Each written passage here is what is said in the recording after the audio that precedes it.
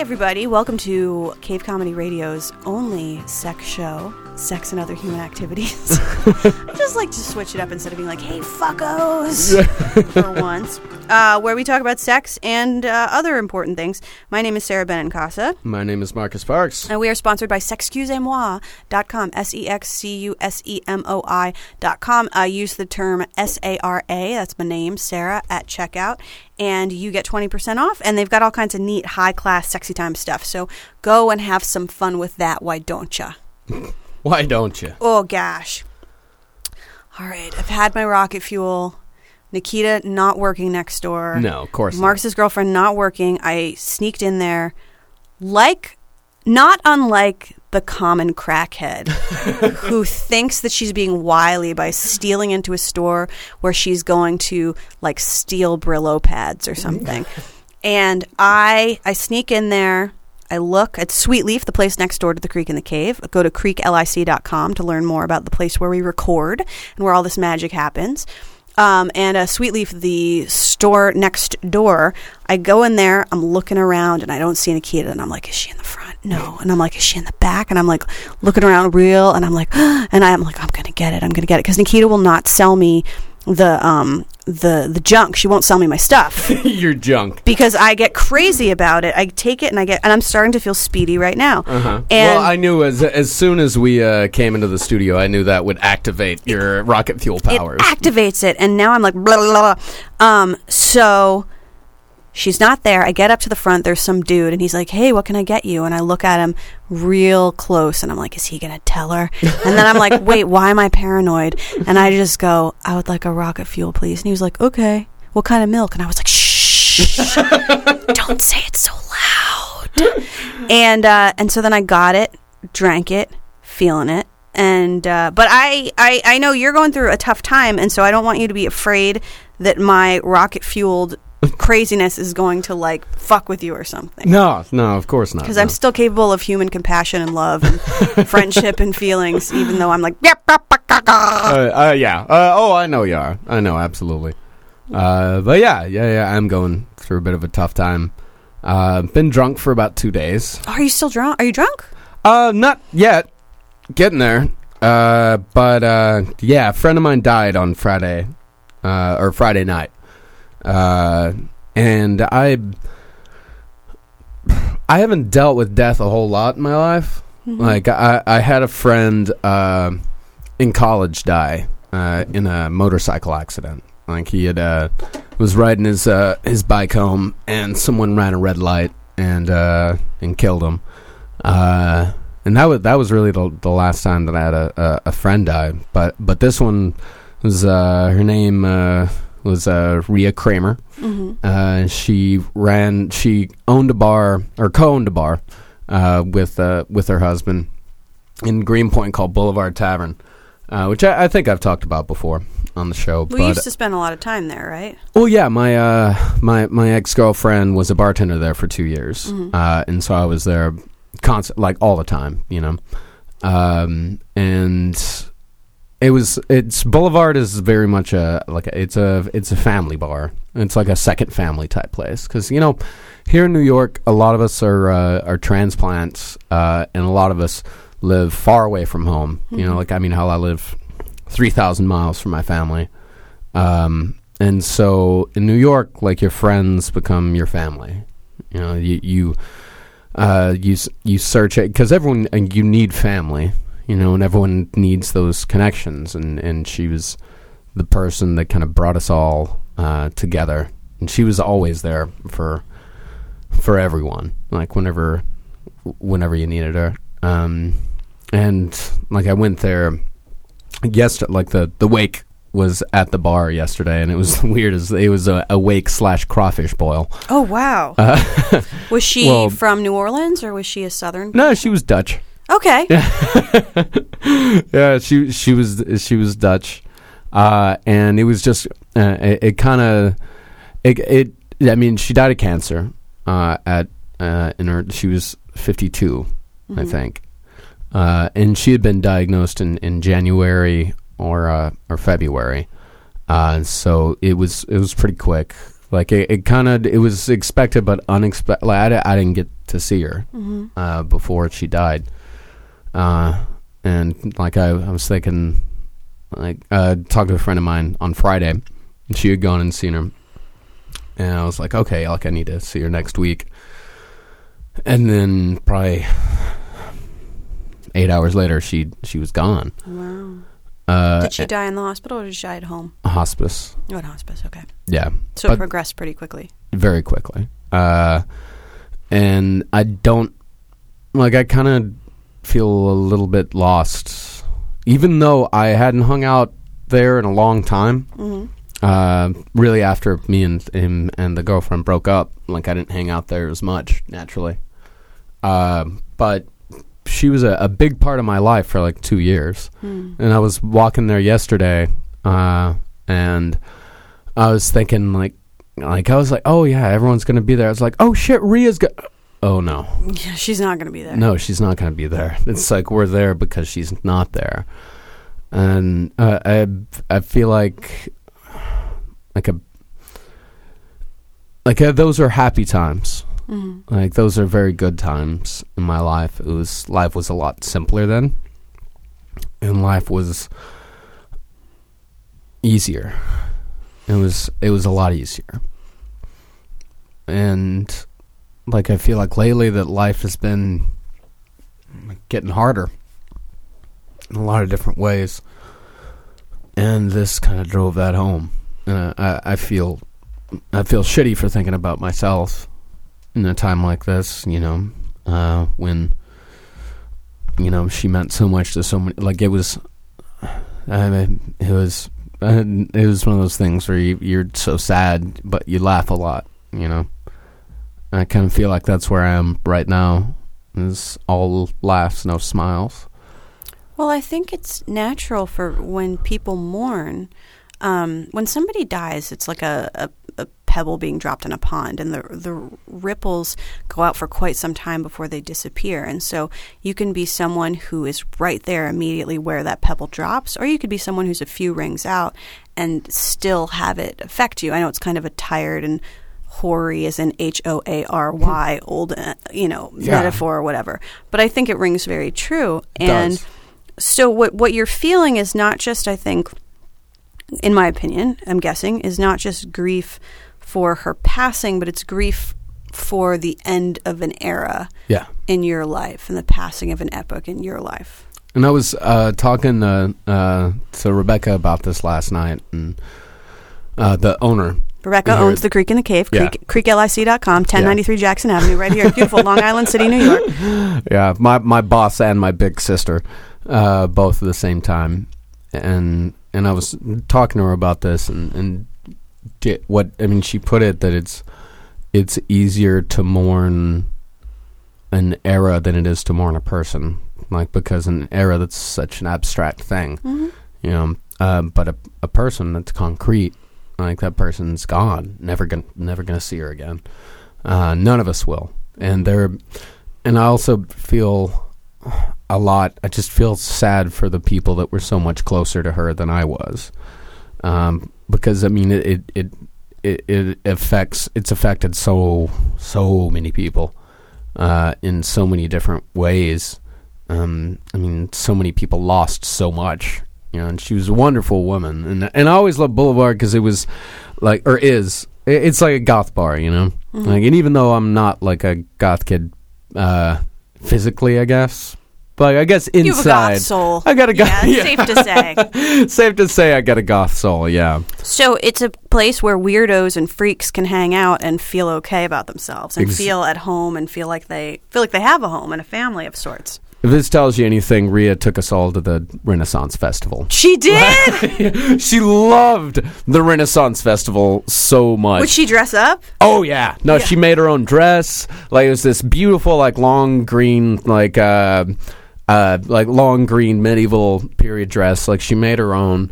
And she'd always, and a friend of mine said that had gone to see her not too long ago had said, I had told her, like, or Rhea had told her, like, you better go to the Renaissance Festival next year, because she'd never missed it. I went every single year. and that's always kind of my best memory ever. May I inject something inappropriate? Of course. And possibly insensitive, but this just came into my brain, and I want to know if you were the person who told me or somebody else. Were you the one who told me that at Renaissance festivals they have secret sex rooms where there's secret sex tents where you go in and you see people in medieval gear, like medieval sex torturing each other? No, that wasn't me. That. But goddamn, I wish I would have seen it. Yeah, one of my friends told me. I mean, she hasn't seen it, but she's heard that happens at the Ren Fest. I do not doubt that for a second. Listen, people.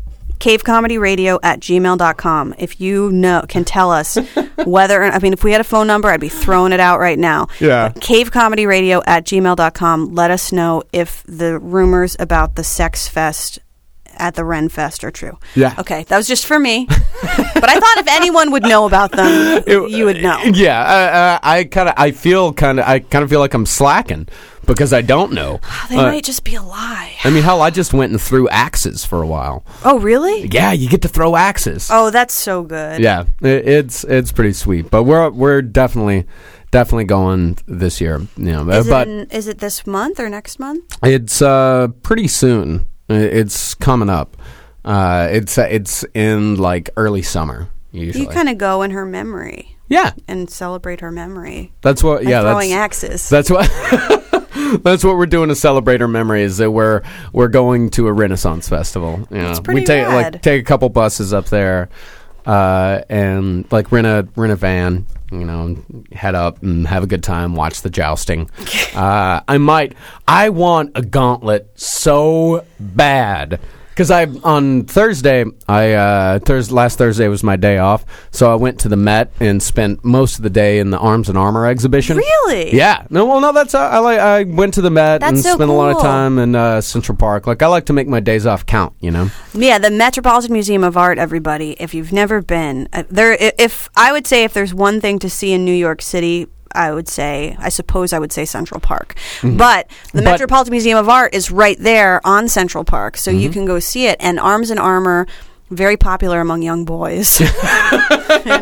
Very popular among... it tickles the young boy in all of us. It really does, because there's just so much awesome armor. And I'm like just looking at all this stuff, and I'm like, man, I want a gauntlet so bad, and I want to wear it. A gauntlet is just a big glove, like the big metal glove. Okay. That goes down about to your elbow. Okay. And it's just badass. And I wish I could wear a gauntlet all the time. Well, you're very Game of Thronesy. Yeah. Do you watch Game of Thrones? Oh God, yes. Yeah. And do you love it so much? I love it. Here's how much I love Game of Thrones is that I read all 5 books and then turned right around and started reading them again immediately. Wow. Yeah. I'm almost done with the second book for the second time. If there were if somebody said invent the perfect TV show for Marcus Parks, I would maybe throw more metal into Game of Thrones, like metal as in like music. Yeah. Like death metal. Oh, but the music in it is perfect. It is beautiful, but I would maybe have Dinklage play some death metal at some point. But it's pretty much like if you want to know what the interior of Marcus's soul looks like, watch an episode of Game of Thrones. Actually, yes. Yeah, that's perfect. That's like the whole interior of that's his whole interior world. It's like everything you will see from like the horrific aspects to the beautiful aspects. Like that's pretty much Marcus Parks. Mm-hmm. Plus dragons. Yeah, plus dragons. Dragons. But I love all that shit, you know. Well, and that was Boulevard was always that was a place where all the weirdos could go to and just feel at home. If you're a weirdo, you could go in that place and you just immediately feel, all right, I got nothing to be afraid of here. Mm-hmm. I've got nothing to be afraid of. I've got no, it's just a fantastic place. And she was a fantastic woman. So we drink to her. We drink. I don't have any drinks right now, but I drink to her. To Rhea? That's me doing a cheers. I will lift this knife, which I'm not very comfortable being around. And I'm not, it's a very large knife. I'm not very comfortable you being around in this state. It's called the Gold Dragon, and it's got gold dragons painted on it, and it's probably the length it's longer than the length from my elbow to the tips of my fingers, and it is a huge, heavy, ornate knife, and I don't like it at all. I love it. I hate it so much. Can I shut it, or am I going to end up killing myself? It's a lock blade. You're not strong enough to. Yeah, you're right. I'm not. No, I mean really. No, times like this, it's times whenever you really examine your life. Every time, like I don't know about anyone else, but like whenever like a friend dying is different than a family member dying. Yeah. Because a family member dying, there's you're there with your family, and there's a stronger connection and a stronger. It's people that you've known your entire life, and you're all grieving together, and the bond is much stronger. But whenever a friend dies, I think that definitely, at least me, makes me examine my life a lot closer, because it's somebody that you hadn't known your entire life, somebody that you met by chance, and it really makes like you examine what you're doing in life. And this has kind of thrown me into a bit of a tailspin, because my life feels like a mess right now. Everything just feels out of control, like completely out of control and completely out of whack. And this kind of makes me step back a little bit and look at it and look at exactly what life is supposed to be about, or what's important in life, and what you're supposed to do with your time on Earth. And by the way, listeners, sorry for getting so goddamn maudlin. No, we get maudlin sometimes. It's fine. You're getting deep. People like it. People are eating. Somebody is beating off in Norway right now listening to this. Yeah. But it's been a trying couple days, and I haven't been dealing with it right, and I've been dealing with it by drinking a lot. Not healthy at all. I'll stop today. Like usually that's what happens whenever something like this goes on. As I said, you get pretty wasted for about 2 days, and then you stop. Well, you've been very up and down for the past several weeks. I would say, I would put it honestly like the past 3 months. Yeah. That from week to week, like I haven't known whether. Well, I never come in here consciously wondering how is Marcus going to be today. Not because I'm selfish, but because I don't think of you as an unstable person, because even when you're like, you still get your shit done even when you're deeply unhappy. Like last night, I still did a great job doing tech, and I was wasted and grieving.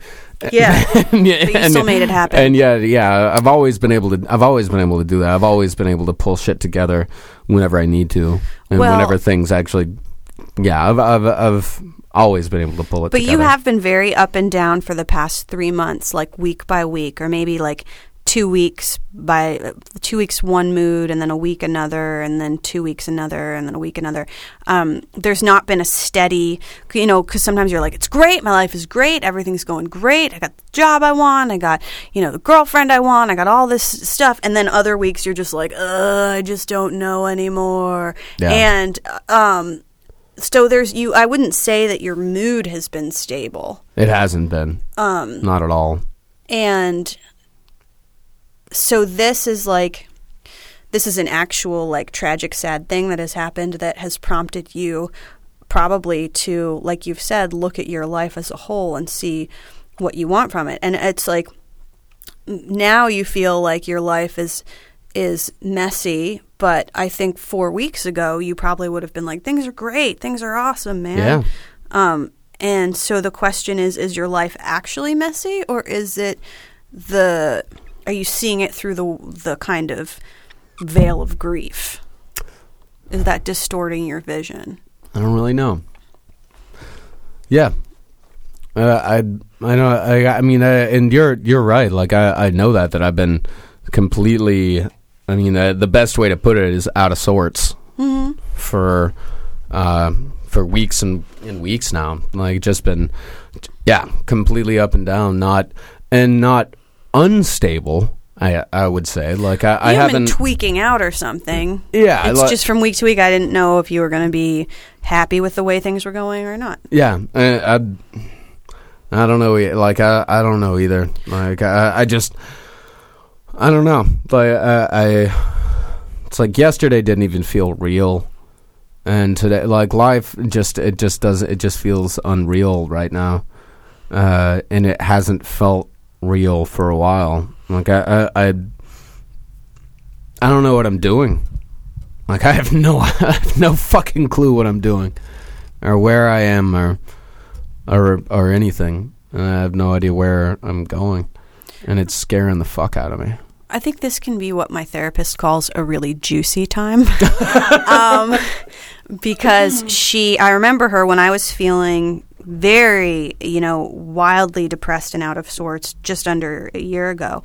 I remember my therapist saying to me, the therapist that I dig, saying to me that this can be a really juicy time full of possibilities, and this is a really rich time for you, even though it's uncomfortable. Try to lean into it, like lean forward, as they say on the TV. On the MSNBC. Correct. Saying lean forward into it, and when you have pause a few times a day, and without getting caught up in the story of like, I feel this way because of this reason and this reason, just take some deep breaths and feel what you actually feel in your body and see where it happens. And I found that, and see think of the shape and the texture of it. And I found that I actually would get, a lot of times I was very angry, or I was very sad. I was either sad or very angry, and it kind of sat in between my giant boobs. And I could feel I've been feeling anger a lot lately. Like more than I have in a long time. Like, it's since high school. Like, a lot of anger. And I think it helps and this is something for you to obviously do privately, but to ask yourself after you just kind of sit with that anger and feel where it is in your body, because some people will feel it literally in their arms because they'll clench, and other people will feel it in their stomach. They'll get a stomach ache or whatever. I tend to again feel it in my chest, beneath my boobs. I feel it in my jaw. Yeah, like you probably clench up. I clench my jaw very, very hard, and I grind my teeth very badly at night. Oh, that's a terrible noise. Yeah, it's an awful noise. Yeah, and I grind my teeth, and it's fucking my teeth up pretty bad. I need to get a mouthpiece, but I mean, sometimes it's loud enough where it will wake up Nikita. Wow. Yeah, it's grinding hard, and I'm grinding really, really hard. Like I don't know. I just don't know what to do anymore. One thing I would caution you against is making a big move right now, because the urge when we're suffering is to take some big action to end the suffering. Yeah. And of course, Buddhists say, life is suffering. There's and I guess enlightenment is the cessation of suffering. And one of the things that you hope for in meditation, in some meditative practices, is the cessation of suffering for yourself, but also for other human beings and all creatures and everything. But the basic tenet is like, life is suffering. Bad shit's going to happen. You're going to feel bad ways sometimes. But everything is changeable. Everything is mutable. So this particular storm of suffering that you're feeling right now is going to pass. And I would hate for you to make a giant decision like, I got to end my relationship, or I got to quit my job, or I got this, and do something. It's sort of like there's someone poking you in the side with a stick and it hurts really bad. So to distract yourself, you slash your wrist. Mm-hmm. And I'm prone to doing that. Yes. I'm very prone to doing that. I have done that many times in the past and have regretted it. Yeah. Like, immensely. Oh, yeah. Like, things that fucked up my life that I should not have done because I was feeling terrible. And I thought, like, okay, well, there's only one thing to do, and that is to cut a gigantic piece of my life out, and then maybe that'll make it better because that's the only thing I can do. It's the only thing I can think of doing to make myself feel different, because you just want to feel different. Like, you don't want to like, you don't even care if it makes things better. You don't care at all. You just want to feel different, even if it's a different type of sadness. You just want to feel something different, and I always get, and it's the same thing with people who cut, like, they just want to feel something different. Even if they want that physical pain instead of that emotional pain. So that's something they can bring on and that they can control to an extent too. To an extent, if you choose, let's say you chose to just like go home and just break up with Nikita like today, you would be choosing, and I'm not saying that won't at some point possibly be a good thing, because relationships end, or maybe she'll dump your ass. I don't fucking know. She's a hot piece of ass. It's quite possible. She's got options. It's quite possible that she could dump my sad ass. But like, she, if you went and did, I don't think this is the moment for that. But I could see you convincing yourself, like, oh, this is what I need to do. Because people like you and me and people with mental illness are prone to great sudden flashes of insight, quote unquote, that we're moments like, of clarity. Yeah, we're like, this is it. This is the answer. Oh my God, now I see. Now, there are some occasional genuine moments of clarity that people have, like in near-death experiences, or when people bottom out from an addiction and they run their car into a tree and they survive, and they're like, okay, moment of clarity, I'm not going to do this again. Excuse me, but I think that people who are mentally ill, and I honestly believe a lot of people who are called, who the Catholic Church calls saints, were just really fucking mentally ill, like Saint Teresa of Avila, just real mental. Or we're prone to these flashes of insight. We think that we know things other people don't, and that we can see things that other people can't. Man, and it's like, if you find yourself having flashes of insight that you're like, this is right, I would just sit with them for a few days before acting on them. Oh yeah, no, I'm not even really having anything like that. Like, But you may realize, like, I need to go back to school. Yeah, and that's great. But sit with it for a few. Oh no, if I go back to school, I'm going to a mortuary sciences school. Sweet. Yeah, that's. I have actually. That is my backup plan. That's awesome. Like, if things don't work out with this, if stuff in comedy or radio just suddenly ends, if I lose my taste for it or whatever, if there's one thing I'm always going to dig, it's dead bodies. Mm-hmm. Yeah. Whenever I was a kid, I wanted to be a gravedigger. Like, that's what they asked me in elementary school, like, hey, what do you want to be when you grow up? I'm like, I don't know. They're like, well, what do you like doing? I'm like, digging holes. I'm like, oh, okay. I'm like, I'm gonna be a gravedigger. Yeah. Dave Matthews Band wrote a song about that. What's that? Dave Matthews Band wrote a song about that. Oh God. It's called Gravedigger. It goes like this: Gravedigger, will you dig my grave?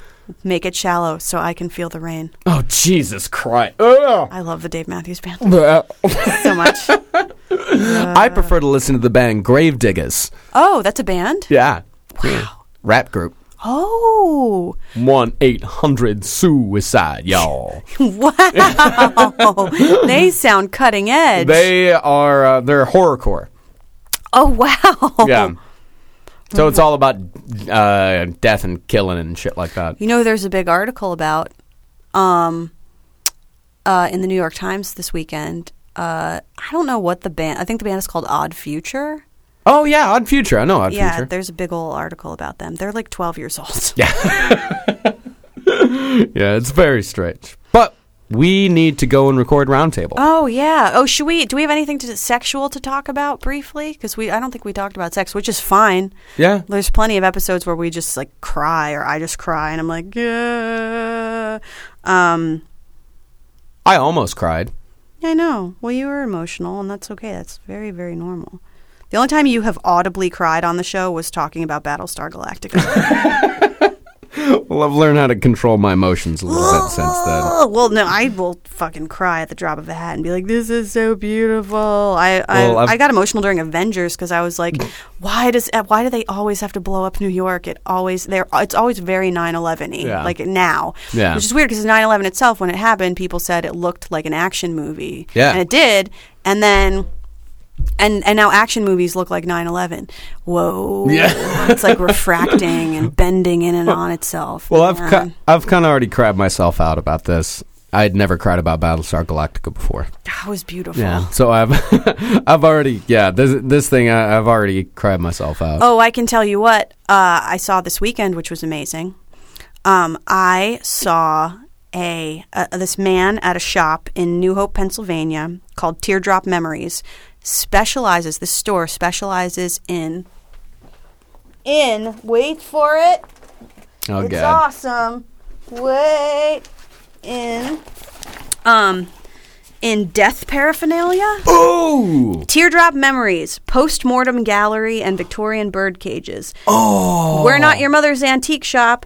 WeSpeakAntique.com. Victorian mourning jewelry, 19th century bird cages, early veterinary tools and rare books, vintage death, funeral collectibles, antique pet ephemera, real goth memento mori. Holy shit. You gotta come home with me sometime and go to this thing. Yeah, that is my next shit. that is my next It's awesome. road trip. And the Holy fuck. dude who runs the place will he'll take you he does speeches about how the different death and dying practices around the world and stuff, Which I find fucking which is awesome. fascinating. But another thing he has is a collection for sale of antique sex toys. And he took out this thing. It looked like a metal canister that like you could hook up like a hose to. And I was like, what is this? And he was like, what do you think this is? So we were trying to guess. And he goes, let me give you a hint. It would have been in every brothel in Paris in the 1880s. And we were like, what is it? And he was like, it's an old antique douche machine. What? And he showed us where the water would go in and where the rubber hose would go. And he was like, they would just clean it out. They would just clean it out after each round of business. A gal could clean it out. And I was like, what? This in a store that's full of antique bird cages with dead baby dolls in them. He put baby dolls in them. I want to be this guy's best friend. You need to come home with me and we will go. Yeah, I'm going to do that. It's going to be so fun, man. Yeah, this is going to happen. This will cheer you up. Yeah, I need this. Yeah, we should go. If we don't go, because next weekend's Mother's Day, so I got shit to do, but we should go the weekend after that. Oh, yeah. Yeah, I'm down. Let's I'm plan a definitely. trip. Oh, wait, no, I'm going to Texas that weekend. Damn it. Well, maybe weekend after that, you and Nikita should come home with me. Sounds wonderful. That'd be I'd so love fun. to. Oh, and they have wreaths made out of hair. Listen, everybody, just go to WeSpeakAntique.com and tell the fellow that I said hi. His name is Greg Cristiano. He's great. See this little painting here? Mm-hmm. Everything that's brown in that painting is made of hair. Human hair. Ugh. Oh, and there's lots of pictures. I mean, there's wreaths made of human hair. There's one portrait of a woman, a painting of a young girl, but the hair is real, and it was her hair. Wow. Because she died.